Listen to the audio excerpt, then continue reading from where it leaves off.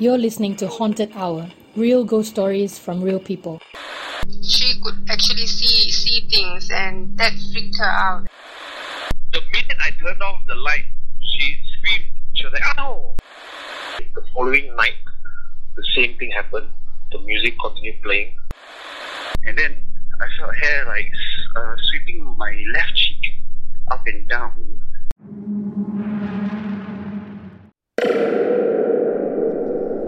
Hello and welcome to Haunted Hour. It's the podcast that is listened to in 9 countries. I need you to know that I'm so thankful and grateful to have you as a listener, because there's so many other things that you can do within your time, right?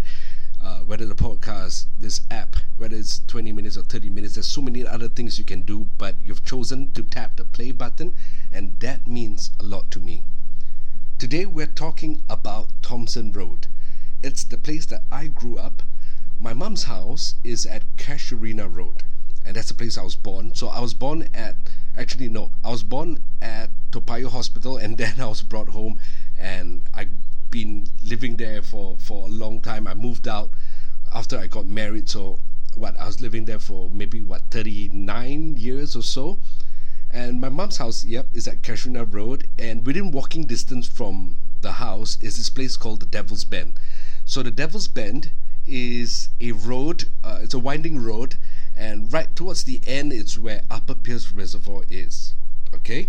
And the very first Singapore Grand Prix was held along this road in 1961, and there's been many accidents since then along this road, and majority of them resulted in deaths. I remember this very clearly.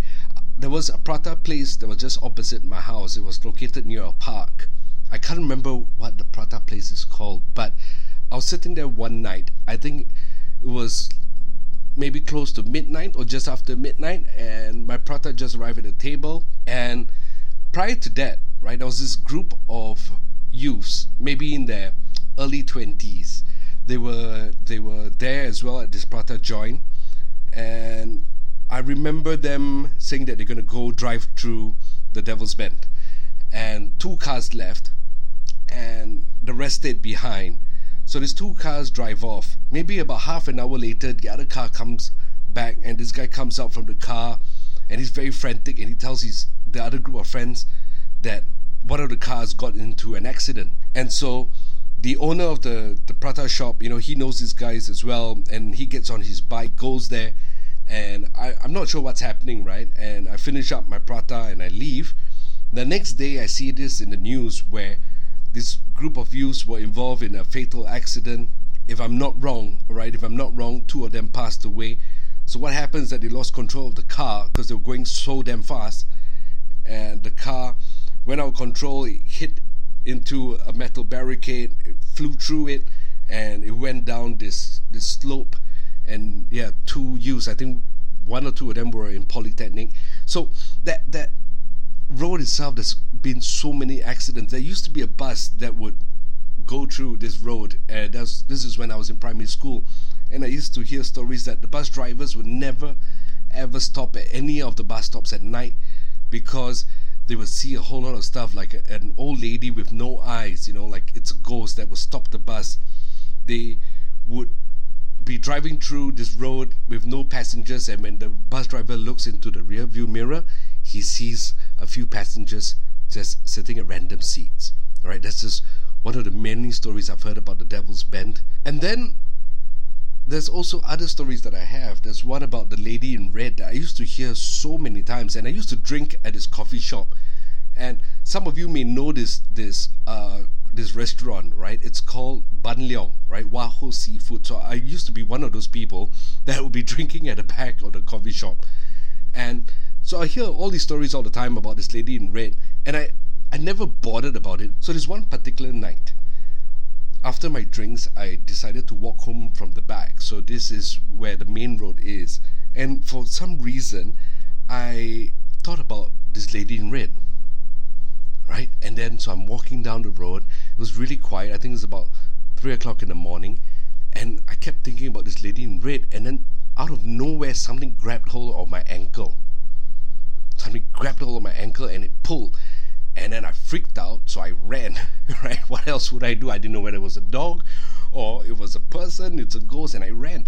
And I ran all the way down, and I passed by the first gas station, which was Mobil back then, or maybe it was Esso. I just ran past it.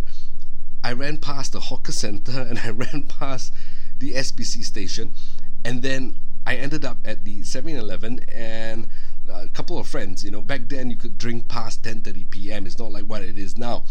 And I get there, and I'm panting, I'm perspiring, and they said I'm looking pale, and I said, dude, you have no idea what happened just now. And I looked down at my ankle, and there were these 4 marks, right? So it looked like fingernail scratches across my ankle.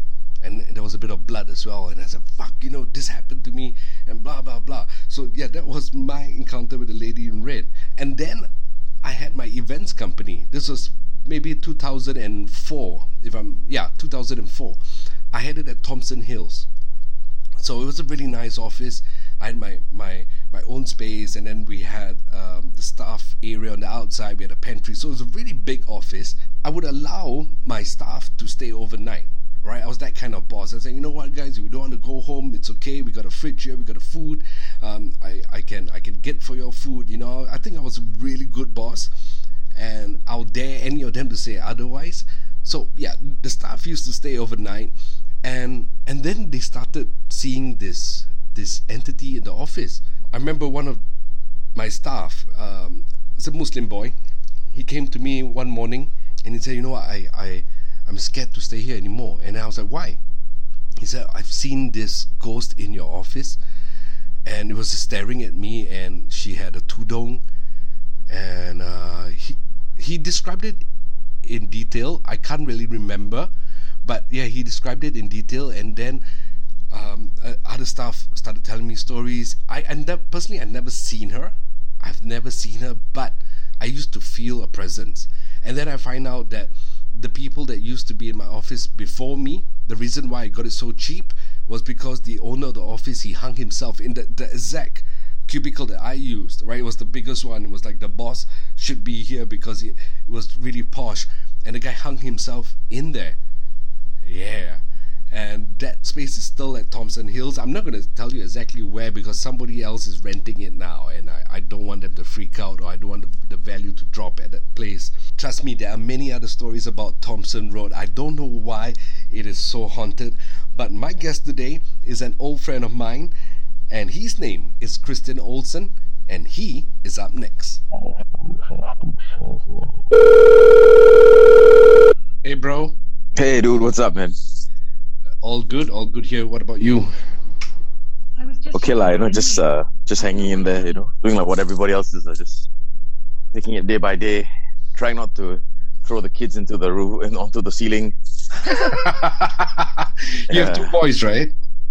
Yeah. And then I think the hardest part is trying not to piss the wife off. Oh, that one's like eggshells. No, that's okay. Oh, I know what you mean. I think I'm annoying my wife every day. Yeah, I do it every day anyway, but she gets to see me because I'm out at work, but now I'm at home, so it's non-stop lah. But you know what? She took the vow, right? So gotta deal with it, man. Exactly. Yeah. For better or for worse. Yeah. How are you? How are things? Things are right. I mean, it's kind of tough now, right? Because I had all these things going for me, and then suddenly, boom, it's all gone. And then I go like, what the hell? Yeah. Well, I wish I'd done certain things differently, but, I think it's something I can learn from, so. Yeah, definitely. Right? What do you want to do? I mean, you always look back and, oh shit, maybe I should have done this, maybe I should have done that. But then the key thing is, you now realize what you should and shouldn't have done. The key thing is once things kind of get back to normal, hopefully, or whatever normal is down the line, the trick is to... Well, the hard part is to make sure all these things we're sitting now and saying, oh, we should have done, we actually get up and do after this, you know what I mean? Exactly. I totally agree. Yeah. All the years that I've known you, I think I've known you for what? At least 20 years. 1996. Yeah, 1996. That's when I first met you. Yeah. Yeah, and I think this is the first time we're talking over the phone. Is it really? Yeah. No lah. For sure, for real? Wow, that's weird, man. I feel like I've heard your voice so many times before. I don't know why. No, It's so man. weird. Yeah, I think Wow, this is that's the funny. first time. Yeah, because when you were messaging me on Facebook, I was like, why is fucking just not calling me or texting me or just WhatsApping me? I said, what the hell? And I was like, I have his number. What? And I was like, no, I don't. I was like, oh fuck, how is that possible? That I just texted. I said, hey, dude, just my number. Yeah, Why you don't have my number? I was like, I thought it was so weird. I Yeah. know, right? Strange, man. Okay, Very so strange. because of the circuit breaker, we are having a conversation for the first time in over since 1996. Yeah, there you go. Right. So, Yeah, that's a plus point. Yeah. Yeah. Exactly. All right, No, I'm let's sure I talk. called you, lah. No, you've not. Anyway. No, I don't think so. There was one time I'm supposed to follow you for a ghost hunt or something. Then my wife scolded me. You fucker, you bring things so that then I called you. I said, bro, sorry, I can't come. I remember that. I remember No, where I was when I called you also. huh? Yeah. I was at my office at Duxton. I was at the car park calling you. I couldn't call you in my office because I paiseh, right? So I went outside. My colleagues over here. Well, gonna scold you for my wife. Yes. Well, Yeah. So how does this work, man? Do you want me to just get into it, or how does it? Yeah. yeah. Let's start with the experience. Okay, it happened in Thompson? Yeah, there are quite a number of quite a few experiences. I don't know. I've had together with my best friend who's now in Melbourne, Mark. They just happened to be. They happen to also just be around the Thompson area, like from Mount Pleasant to Novena, down to where I used to stay at Tan Toh Meng Towers, that red and white building along Thompson Road near the police academy. Oh yeah, I know this building. Yeah, it's quite iconic. Everyone knows that building. And then down to where when I was living at Suchao, I was living at Suchao Way, so the park I used to hang out there at night. There's nonsense there as well. And then Thompson View when I moved across the road. My dad saw something, so it's good. And well, we saw stuff as well. It's a lot of weird shit, lah. Yeah. But it's strange, right, Thompson? Because you would think that Thompson doesn't have a lot of dark history. That's what you would think, lah. Because people said, Bishan, the MRT station, all got ghosts or cemeteries and whatnot. When you think of it, right, Singapore is really small, and I doubt there's really anywhere that is, doesn't have some sort of history or something happening in the area before. So, it's hard, lah, especially since it's such a small country as well. So sure, almost every place is kind of dirty, Yeah, that's true. I've seen stuff that I never expected to see, like at Cantonment Close, for instance, when I was living there, 10, 15 years ago as well. So it's just weird. Okay, let's start with the worst encounter you've had, the one that shook you up and changed the way you see the paranormal. It would probably have been the first time that one of my friends, this girl we knew, what happened was I used to have not a Ouija board, but what was called a spirit board, Okay. and it was this blue thing, and what it would do was I bought it at Times the bookshop of all places back in the day. It was like $16 or $20 or something like that, and I picked it up, and what it was just this thing where it wasn't like a Ouija board, all the letters crossed, but there were different markings and I guess that centerpiece you hold that moves around. But whenever it was a white spirit board, which means whenever you went and used it, you would chant a certain prayer of sorts to basically call in white entities and white presences. I was going to say white power, nah lah. White presences, yeah, white power. But white presences and things like that. And I used to try it out, and I used it with my friend Mark a lot, and we never had any issues.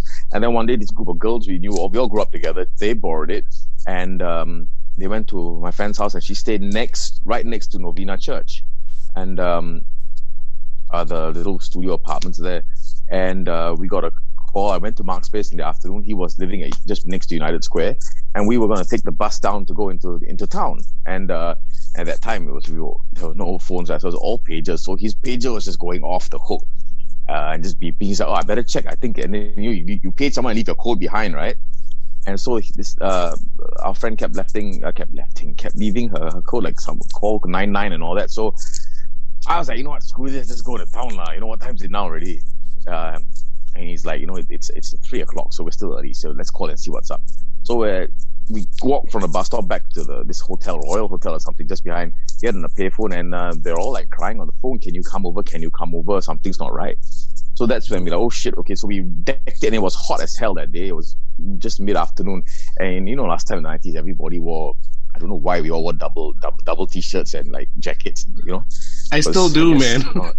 Yeah, because we all thought we're in the middle of Compton or something like that. Yeah. So we decked it. We legged it over to this girl's house, and hers was on the second floor. It was a walk up, and it was really hot. But the moment we walked up, we turned the stair to walk up the staircase past Novena Church, right?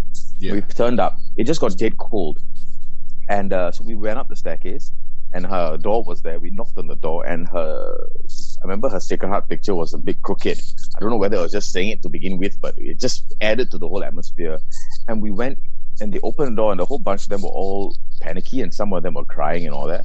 And so we're like, what the hell? So we went into the house, and they said there was something.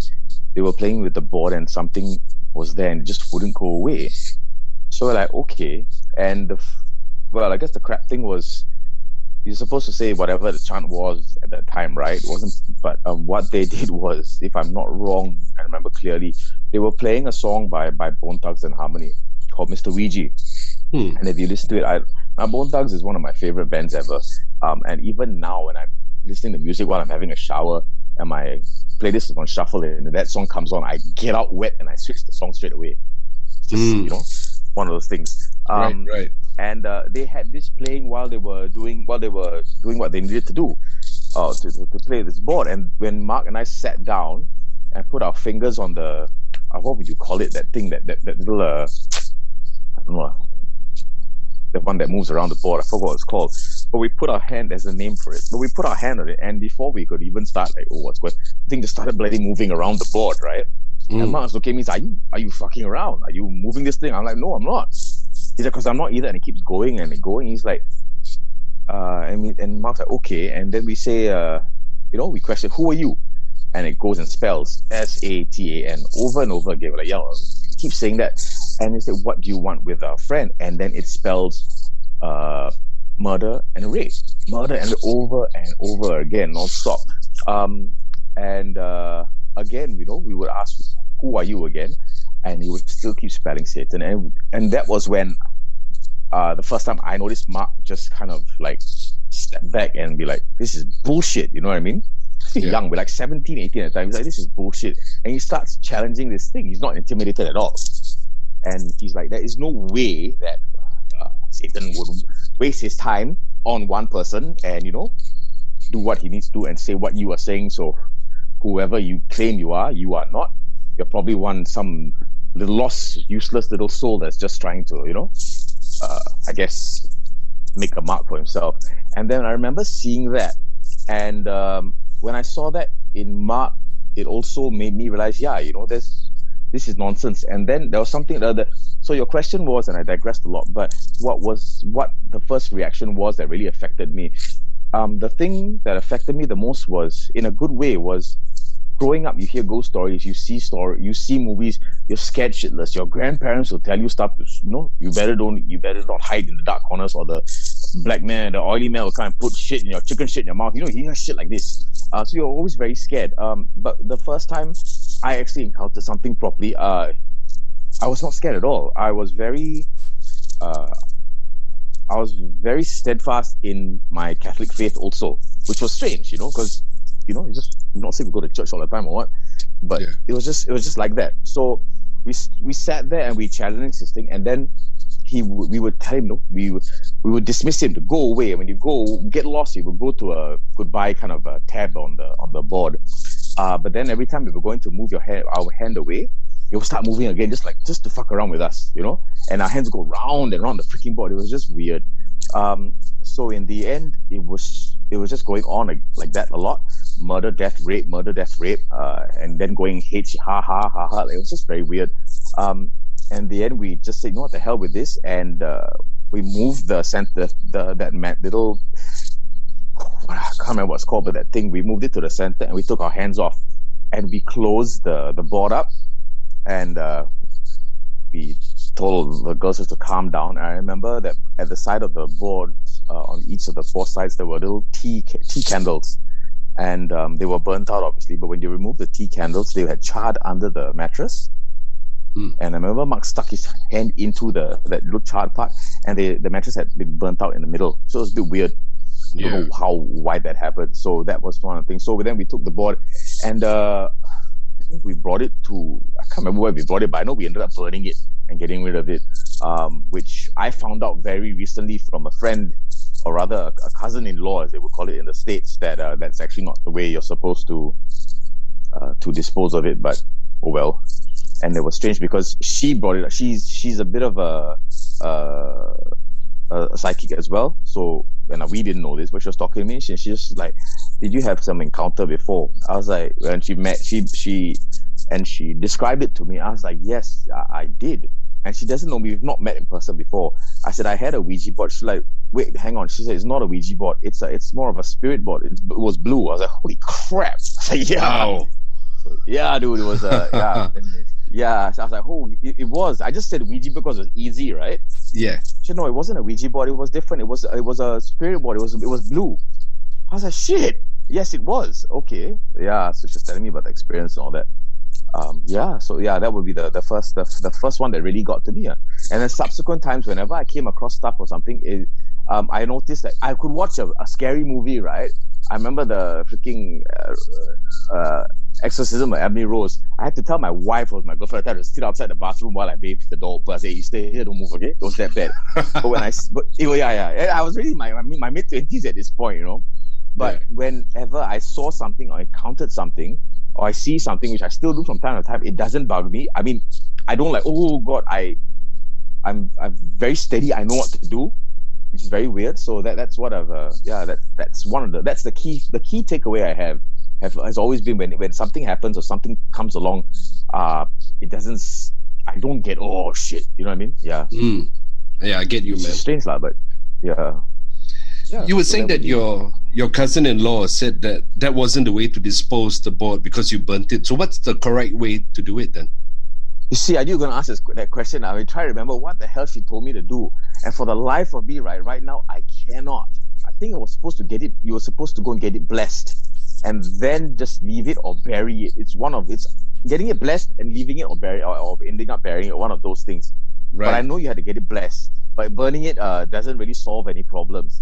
And what she told me was that that incident, it was not Satan, obviously, but it was some demonic form. And I said, "Why is that? Is it some demonic creature when it's right next to the church?" And she says that the church and the surrounding area around it is the most, sometimes are the most like heaviest places, because people go there with so many problems, and because they need help or whatever, and their souls are already so sorrowful and in need of help, you know, and they're the easiest to prey on, and these entities hang around there, which is damn strange, but also makes sense. So I was like, "Holy shit, okay." Exactly. So yeah, like all these places of worship. So you talk about temples, the mosques, churches, right?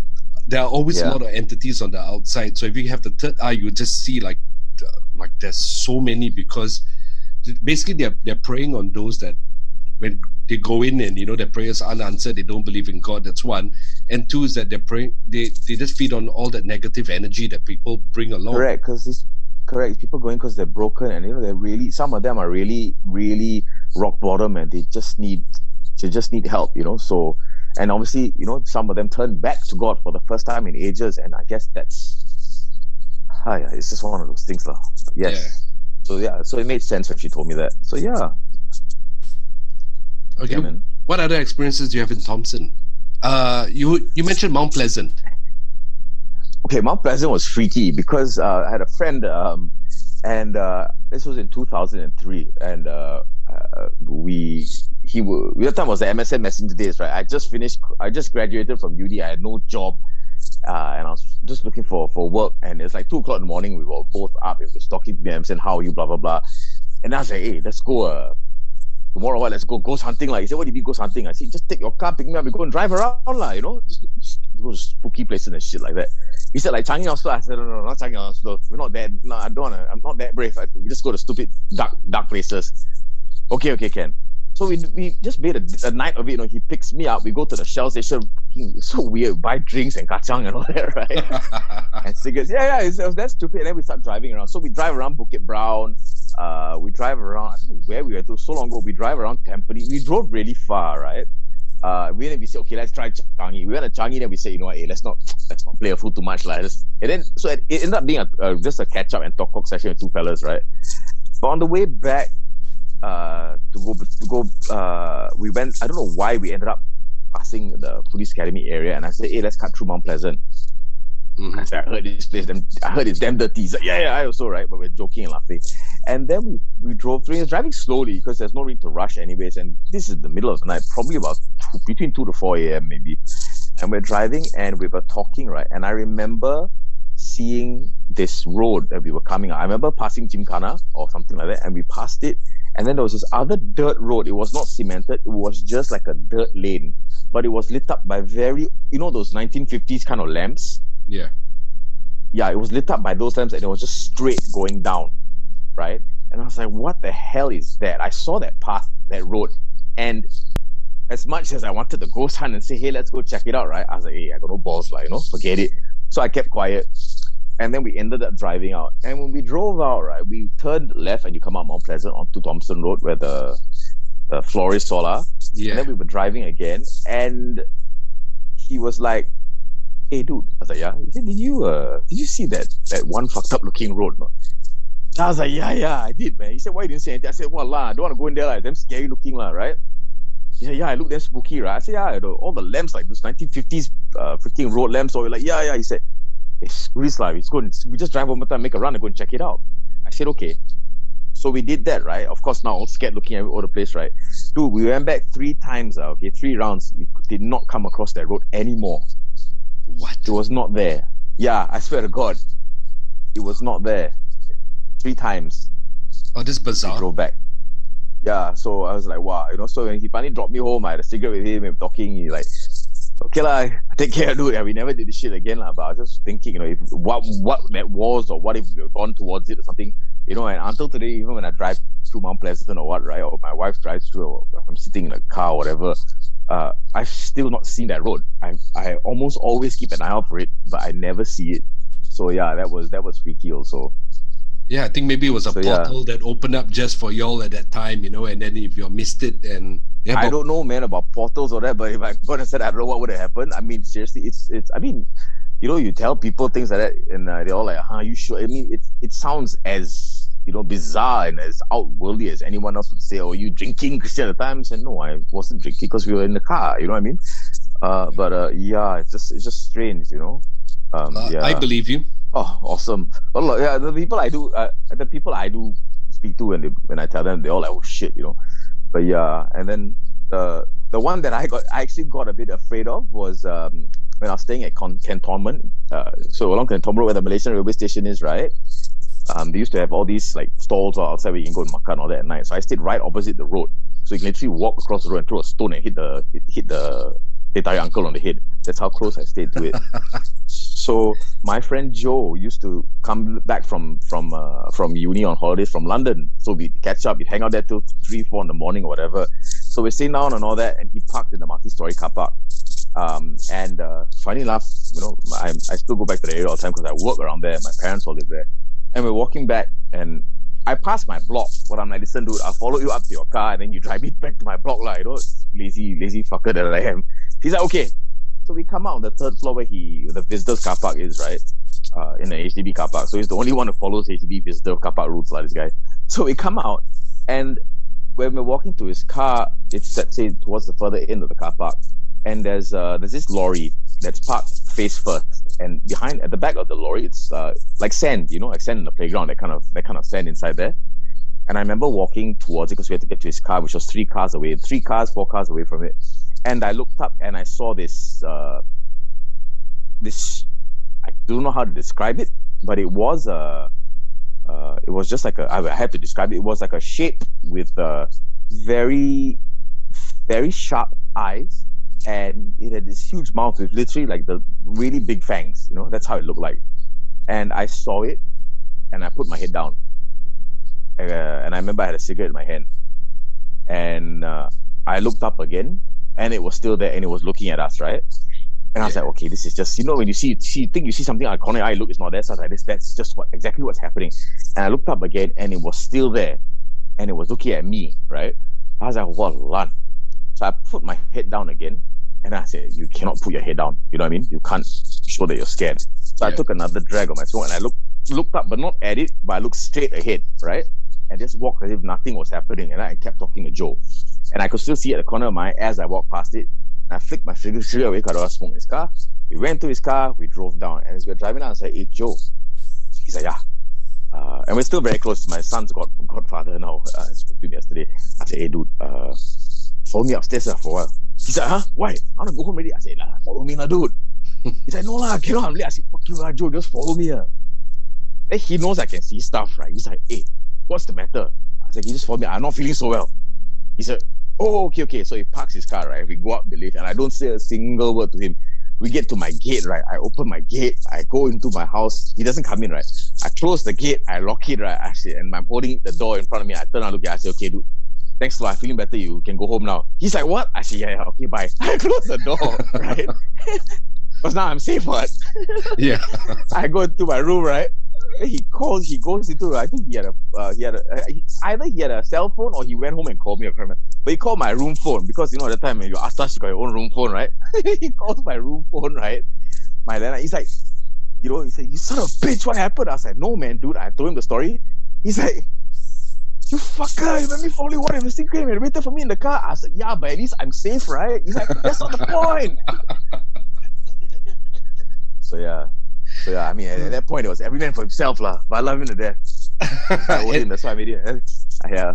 Yeah, that's why he's the godfather to your boys. That's why Levi's godfather. I owed you. I said, okay, here you go. Here's the payment back. But yeah, man, that one was scary because I had never seen anything like that before. The stuff I had seen before had always been human. You know what I mean? Mm-hmm. Whether it was a scary looking human or just a regular person. Yeah, that's fine. But this was the first and only time I'd seen like something that was just like had no shape or form and just looked evil, So yeah, I've seen other things before in human form, looking evil as well, But they looked like they were just minding their own business, and I just happened to catch them for a second, in my eyes, in my line of sight or something. They weren't looking at me and trying to harm me or anything. It just happened to be like hanging out on the lamppost looking somewhere else, and I just saw it. So yeah, but this one was just straight looking at me. Yeah. So when's the last time you saw something? The last time I saw something, well, lucky I figured you'd ask me that, was probably a year-ish ago. I was at the Republic Yacht Club. Okay. The one at West Coast Road. Republic Yacht Club. Or it's the my army used to say Yachts Club. Yachts Club. So the Yachts Club, yeah. So the Republic Yacht Club I went on my friend's boat with my children and all that, and I brought my youngest Levi to the bathroom, and I think I was waiting for him to take a poop, and there was nobody around. And then I turned, so the cubicle door was open because I was waiting for him to put on his pants and everything. And I turned to my right and I saw there was another cubicle facing me. The door was open as well. And I saw somebody just squatting there and not looking at me, but just not taking a shit as well, but just squatting there and just hanging around. And it looked, it was humanish also. I saw it for a couple of seconds. It just looked very, very decayed and like it was disintegrated. Some of it was just not there anymore. I saw that and then I was like, oh, okay. But I don't know whether it knew I could see it or anything like that, but I saw it. I looked back at Levi again. I looked back and it was still there. So that's when I know I didn't see the corner of my eye. I always look back again. And when I look back, I don't just turn my head. I turn my head and my two shoulders to face. So my whole upper body always turns. It's a habit I've had because my grandmother told me something. I can't remember. But that's pretty much what I do. And it's still there. So I looked at it. I remember looking at it the second time. I was like, okay. So I just turned back to Levi. I said, hey, dude, it's time to wipe your ass. We got to go. and then I brought him out, washed, must make sure he washes his hand or that, because the mom finds out he doesn't wash his hand, right? I'm more scared of the mom than I'm scared of some strange entity in the corner there. Because, so we washed his hands and that was out we go. And I brought him out. The first I can remember seeing was when I was staying in Tan Tock Ming Towers. And we were moving out. I must have been maybe 10. And I was in the bathroom. And again, I had just taken a dump and I was going to wash my ass. And I don't know, I've always around these things. But the silver, I remember picking up the shower head and it was silver, right? And I saw this Bai fella, this guy with a turban just standing in the bathroom. And I was like, wow, and I was like, what, and I was, and I looked again, it was still there. He had a big, thick beard and everything, right? I was like, thick black beard. We were just standing there and watching and looking. So I was like, okay, there's nothing left in the house anymore because we were moving that day. So everything was being taken out. I was taking my last dump, so to speak. And I can't walk out with wash my ass. So I had to freaking wall lunch. Just get on with it, right? And yeah, so that was the first time. So that was weird. But it didn't scare me again. I just like, okay, I just had to get on with this, right? So yeah. Was he dressed all in white? I cannot remember. I only remember seeing his face and he had a maroon colored turban, dark skin, and a very thick black beard. But he was not young. He must have been, well, I want to say middle-aged lah, but then I was going to say 40s. I'm also in my 40s now, right? I don't want to say middle-aged. So he must have been in his 40s or 50s. Yeah, please don't. God, that sucks. Yeah, it's horrible to say that. But yeah, so that was the first earliest time I can remember seeing something. So yeah. You're always going to Sentosa, so I'm surprised you don't see a lot of stuff there because Sentosa, it's got a really dark history, right? From the Japanese that was there, and they plant heads on spikes. So you've never seen anything there? So I'm always at Sentosa, but I'm there in the afternoons and evenings, and I'm there with my family as well because we paddleboard every other day. I have not seen anything, and I don't think I'll get the chance to or the opportunity to as well because I don't stay there till late at night, and I don't go to secluded places. It's always crowded, you know what I mean? So the chances of you seeing things like that also are very low. But I remember being back when I was 17 and I was at Sunset Bay. At the time we would go, right? Sunset Bay. And yeah. I want to say this. So the beach. Yeah. My mother-in-law, she used to own Sunset Bay. Oh, okay. Yeah. So she owned Sunset Bay with her two brothers, Paul and Gary. Okay. I just thought I'd throw this fun fact out since you used to go there. Oh, no, I only went there like a couple of times because, we were 17 then I'll tell my mom and dad, I'm going to stay at Mark's house, and Mark will tell his parents, I'm going to stay at Christian's house. We will go stay at Sentosa and get mabuk, right? Yeah. So this is the thing teenagers do. So I remember being on that beach at God knows what time, but people had left and just a whole bunch of us, of me and my friends just hanging out there. And I remember sitting down watching the water and just seeing a lot of figures just moving around. And I saw the same thing on Top Newton MRT station a while later as well. But you just see these things moving around, and then they looked like it was coming out of the water. And I was just like, what is this? And then I remember again, I felt this hand just plop onto my shoulder, my left shoulder very hard. And I look up and it's Mark. He's like, we gotta go. I was like, yeah, I think so. And then he just grabbed me and we walked and we split her. But that was weird as well. Just these black figures just, waving with the water. So you're not sure about the waves or the water, but then you see once it reaches the shore, you can literally see the hands kind of moving as well. Yeah. Wow. So that's the only time I saw at Sentosa. The other beach area wise, it's only that, and the other time I was in Batam and Nongsa, so some weird shit there. But yeah. Yeah. There's a lot. But you said you saw the same thing at Newton. Newton, okay, so Newton was weird because we are young. We are on top Newton MRT station, so we're on top the building, right? And behind the building where the Ministry of Environment is now, there are other buildings in front, but it used to be opposite Monks Hill and Newton. It used to be this open green area of open green field, and it used to have all these trees inside it, but not tall trees. They're all just like very medium-ish, right? And we were there, and we were. At that time, we were with a few friends, Mark and I, and a few other fellas, and we were playing around. We were playing this game with this flame where if you put a candle in the middle and you put one guy put one hand on the left, one guy flanked the other candle on the right, you could concentrate on the candle and manipulate it to burn the other person. Oh wow! And what kind of game is this? And it was I don't know. We were just interested in this kind of stuff back then, all this metaphysical stuff. So we did that, and then there's this guy who was there with us as well. I don't go into names, but he was getting all the hair on his fingers were getting singed off, and he was getting fed up. And then I don't know what he did, but he went back to one corner, smoked the cigarette, then came back and started burning the hell out of everybody. So like, what the hell? And then when he said, okay, enough, I don't want to play anymore, he sat in the corner. And I went up to him and I asked him, I said, listen, can you give me my smokes? And he looked up at me and I just looked into his eyes and his pupils were just black and dilated. And it looked like he was just not looking at me, but like just staring to the depths of my soul, right? I was like, what the hell? And then I looked behind him and then Mark was with me as well. And I just saw these in the trees, right? What looked like very small little impish figures in black, just jumping from tree to tree, like a whole bunch of them, just going around and around and jumping from tree to tree. And one of my other friends who we always known, the Chinese guy we know, old friend, he always could see stuff, but he never told anybody whenever he saw stuff. And he was just walked up to us, he's like, hey, let's go lah, guys, this is not good. And I was like, are you seeing what I'm seeing? He's like, doesn't matter what I'm seeing, I think we need to go. So that was another one at Newton lah. So that friend of yours, the one with the one that seemed So what he said was, when we brought him away, right, that he started crying and breaking down, and he said, I was sick and tired of getting burnt by one of these other guys. And I went to the corner, I smoked, and I said, you know what, whatever's out there, just freaking help me and show this guy who's that I can take him on. And then he went back and he said, I started burning and I just felt very weak and I couldn't breathe. I felt like vomiting, all that, I felt like something was inside me, and I was like, wow, okay.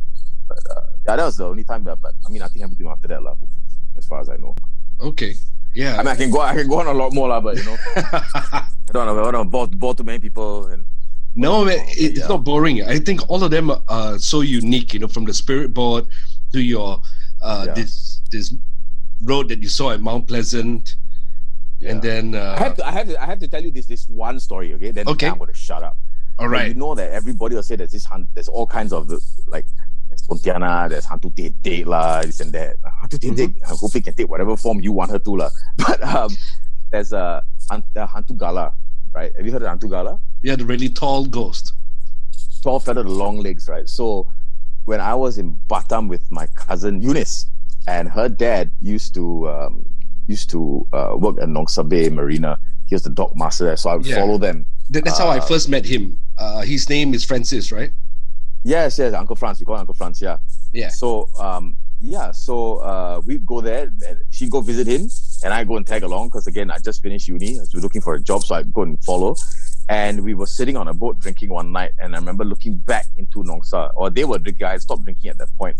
And they were all talking with their friends and all that, and I could see the marina itself, right? Because I was far away on the docks, and I thought the shadows were playing tricks on me. But from my right side, I had seen these two really long and black shadows, what looked like really long legs, right?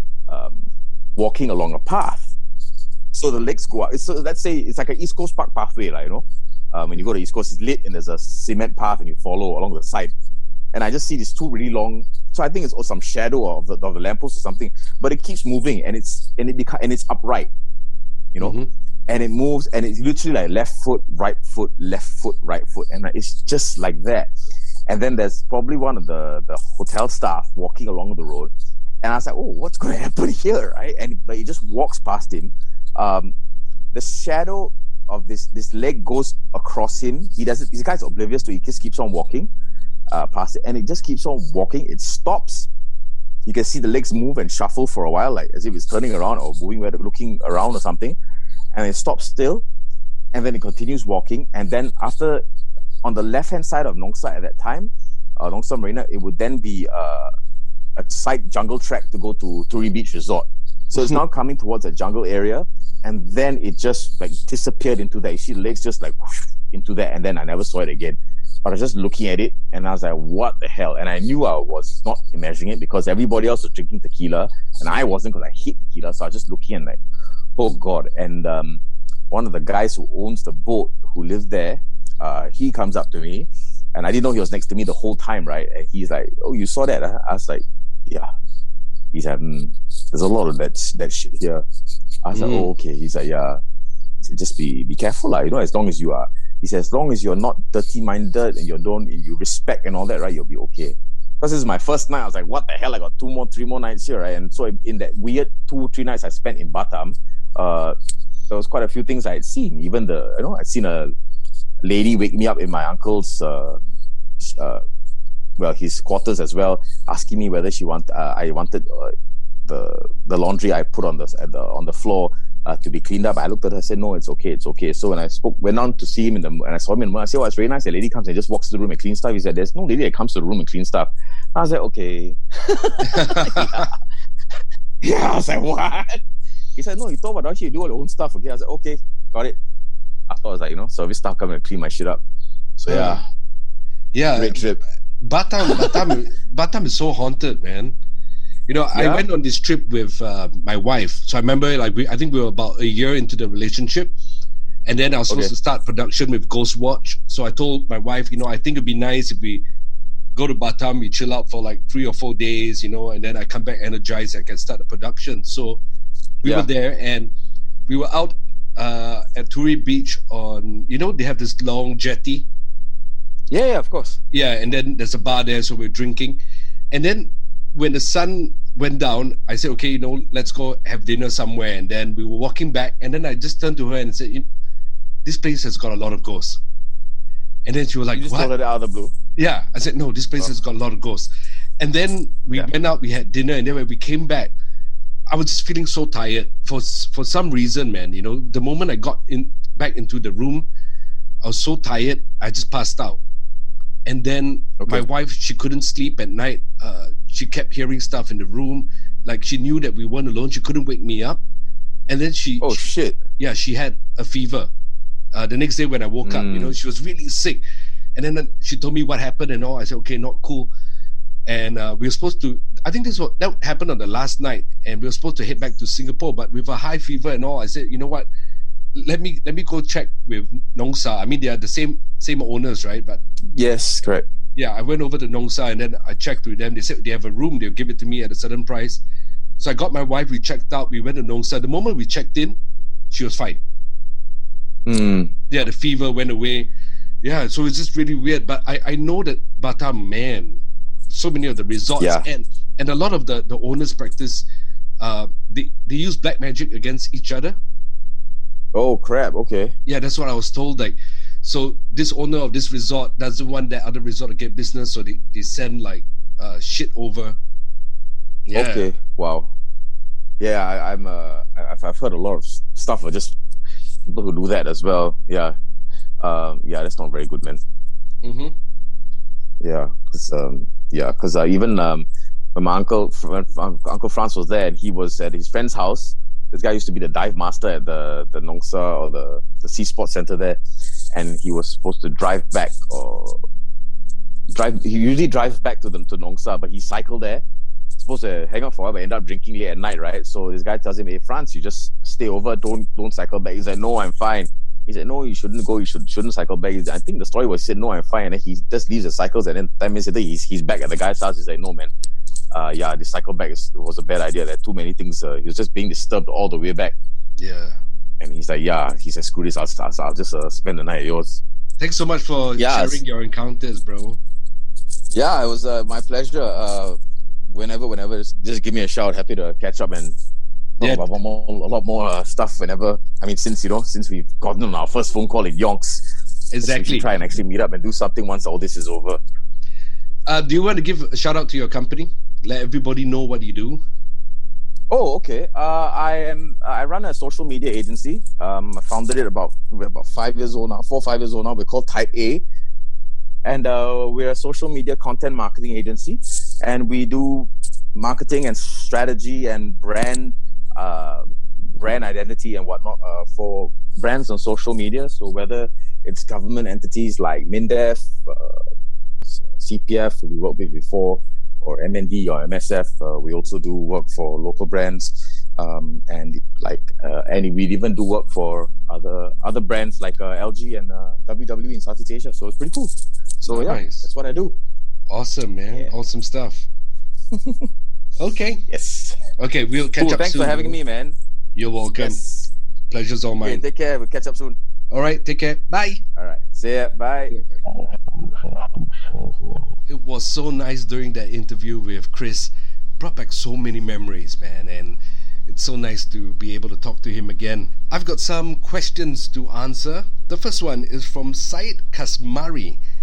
His question is, do you have any regrets while ghost hunting? Not that many, but I regret being bashful in the beginning because I wanted to appear gung-ho and I didn't respect the land that I've been on too many times. And I remember doing the one at the cemetery. What is that place called? Yes, Kubur Qasim, right? The Kubur Qasim cemetery. And I was bashful and I said a lot of mean things because I was trying to get the first app, because we did tapings at a few different locations and none of them were enough to be the premiere episode. So I did whatever I could at Kubur Qasim and I was really mean. I said a lot of stupid things and then I got choked, and we had that on camera. It felt like I was being choked by something, and then for almost a year after that, my luck was so bad. Nothing worked for me, and I ended up being so depressed because everything was just haywire. So yeah, I regretted doing all those things I used to do then. Now I'm a lot more respectful. I don't say mean stuff because because that's just not cool, right? I don't know whether this would count as regret, but I wish that I didn't name my group Ghost Files Singapore. I wish that it was something else because it would be easier to market, especially when you want to get fans and you want to get viewers from other parts of the world. But GFS has been very fortunate that we have got such an amazing fan base. We have reached over 40 countries. It amazes me till this day, and I'm humbled by the fact that we've reached countries like South Africa, to Iraq, to Denmark, Madagascar. How did something so simple, right? Just myself and a camcorder with a vision to put Singapore on the map, right? There's a lot of things that I can't do, but what I could do really well was to produce a paranormal show, and that's what I did. And the intention, I kid you not, and I told my wife this when I met her for the first time, and I tell a lot of people this, that the one intention that I had while producing the show was to put my country on the map. It's something that I take a lot of pride in, and if the government, if the various agencies can't see that, then so be it. But I know what my intentions are. So yeah, maybe when I came up with the name Ghost Files Singapore, at that point in time I felt it was very important to have my country's name there. So whoever that would watch any of the stuff I produced or directed or starred in, they would say, oh, Singapore, where's this? And then they will find out. And then everything we did always had history in it. I would make sure that the viewer gets educated, that the viewer, when they watch, they go like, I didn't know this about Singapore. Yeah, so do I have any regrets? I don't know whether I regret the name, but I do know that my intention was good. Next one is from Serene Teo, and she asked, is there any other way to contribute funds? I think you are talking about the Go Get Funding campaign that I have. Well, I don't know. For now, that's the only way that I know that you can contribute. I think that's the best way as well, that it's transparent. Everybody gets to see the amount. The amount is now what? I think $300 the last I checked. So it's my time now to plug all those people that have been contributing. Thank you. You have no idea how much it helps, especially now, when things are just upside down. So it really helps. So is there any other way to contribute funds? No, that's the only way, and I think that's the best way. Last question here from Teo Wei Liang. I hope I got your name right. What protection do you use when you are looking for ghosts?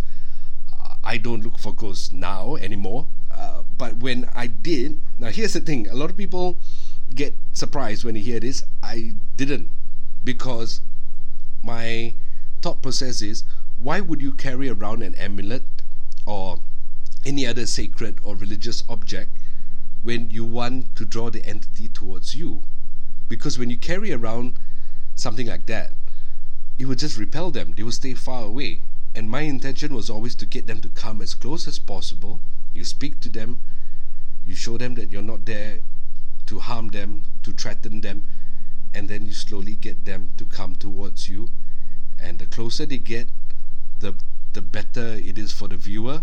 And then we encourage them. I always encourage them to either touch me or to touch anybody else that's on my show. So I would tell my guests as well that come on the show, if you have an amulet, please leave it in your car, please leave it in your bag. Do not bring it on set, because there isn't a purpose to it. You carry stuff like that around, it's in order to protect you. You would want these things to stay away from you, so why bring it on a paranormal investigation? It just doesn't make sense to me. Now, I don't have protection as well. I mean, I do have this sacred shell that was given to me by my good friend Ednan, but other than that, I don't. You know, I have got an altar at home. I'm a Hindu. I got Lord Ganesha in my house. You know, I light the lamp every day, but yeah, that's about it. I don't believe too much in amulets, to be honest. But if it does work for you, then by all means, you know, continue using your amulets, continue doing whatever works for you, because at the end of the day, we all need to find something that works for us, right? That's all the questions I have for this app. Thank you so much for listening. If you do have a question that you would like me to answer on my podcast, reach out to me on my personal Instagram account or drop me a message on the Ghost Files Singapore Facebook page. Whatever works for you will work for me. My name is Noel Boyd, and I'm signing off.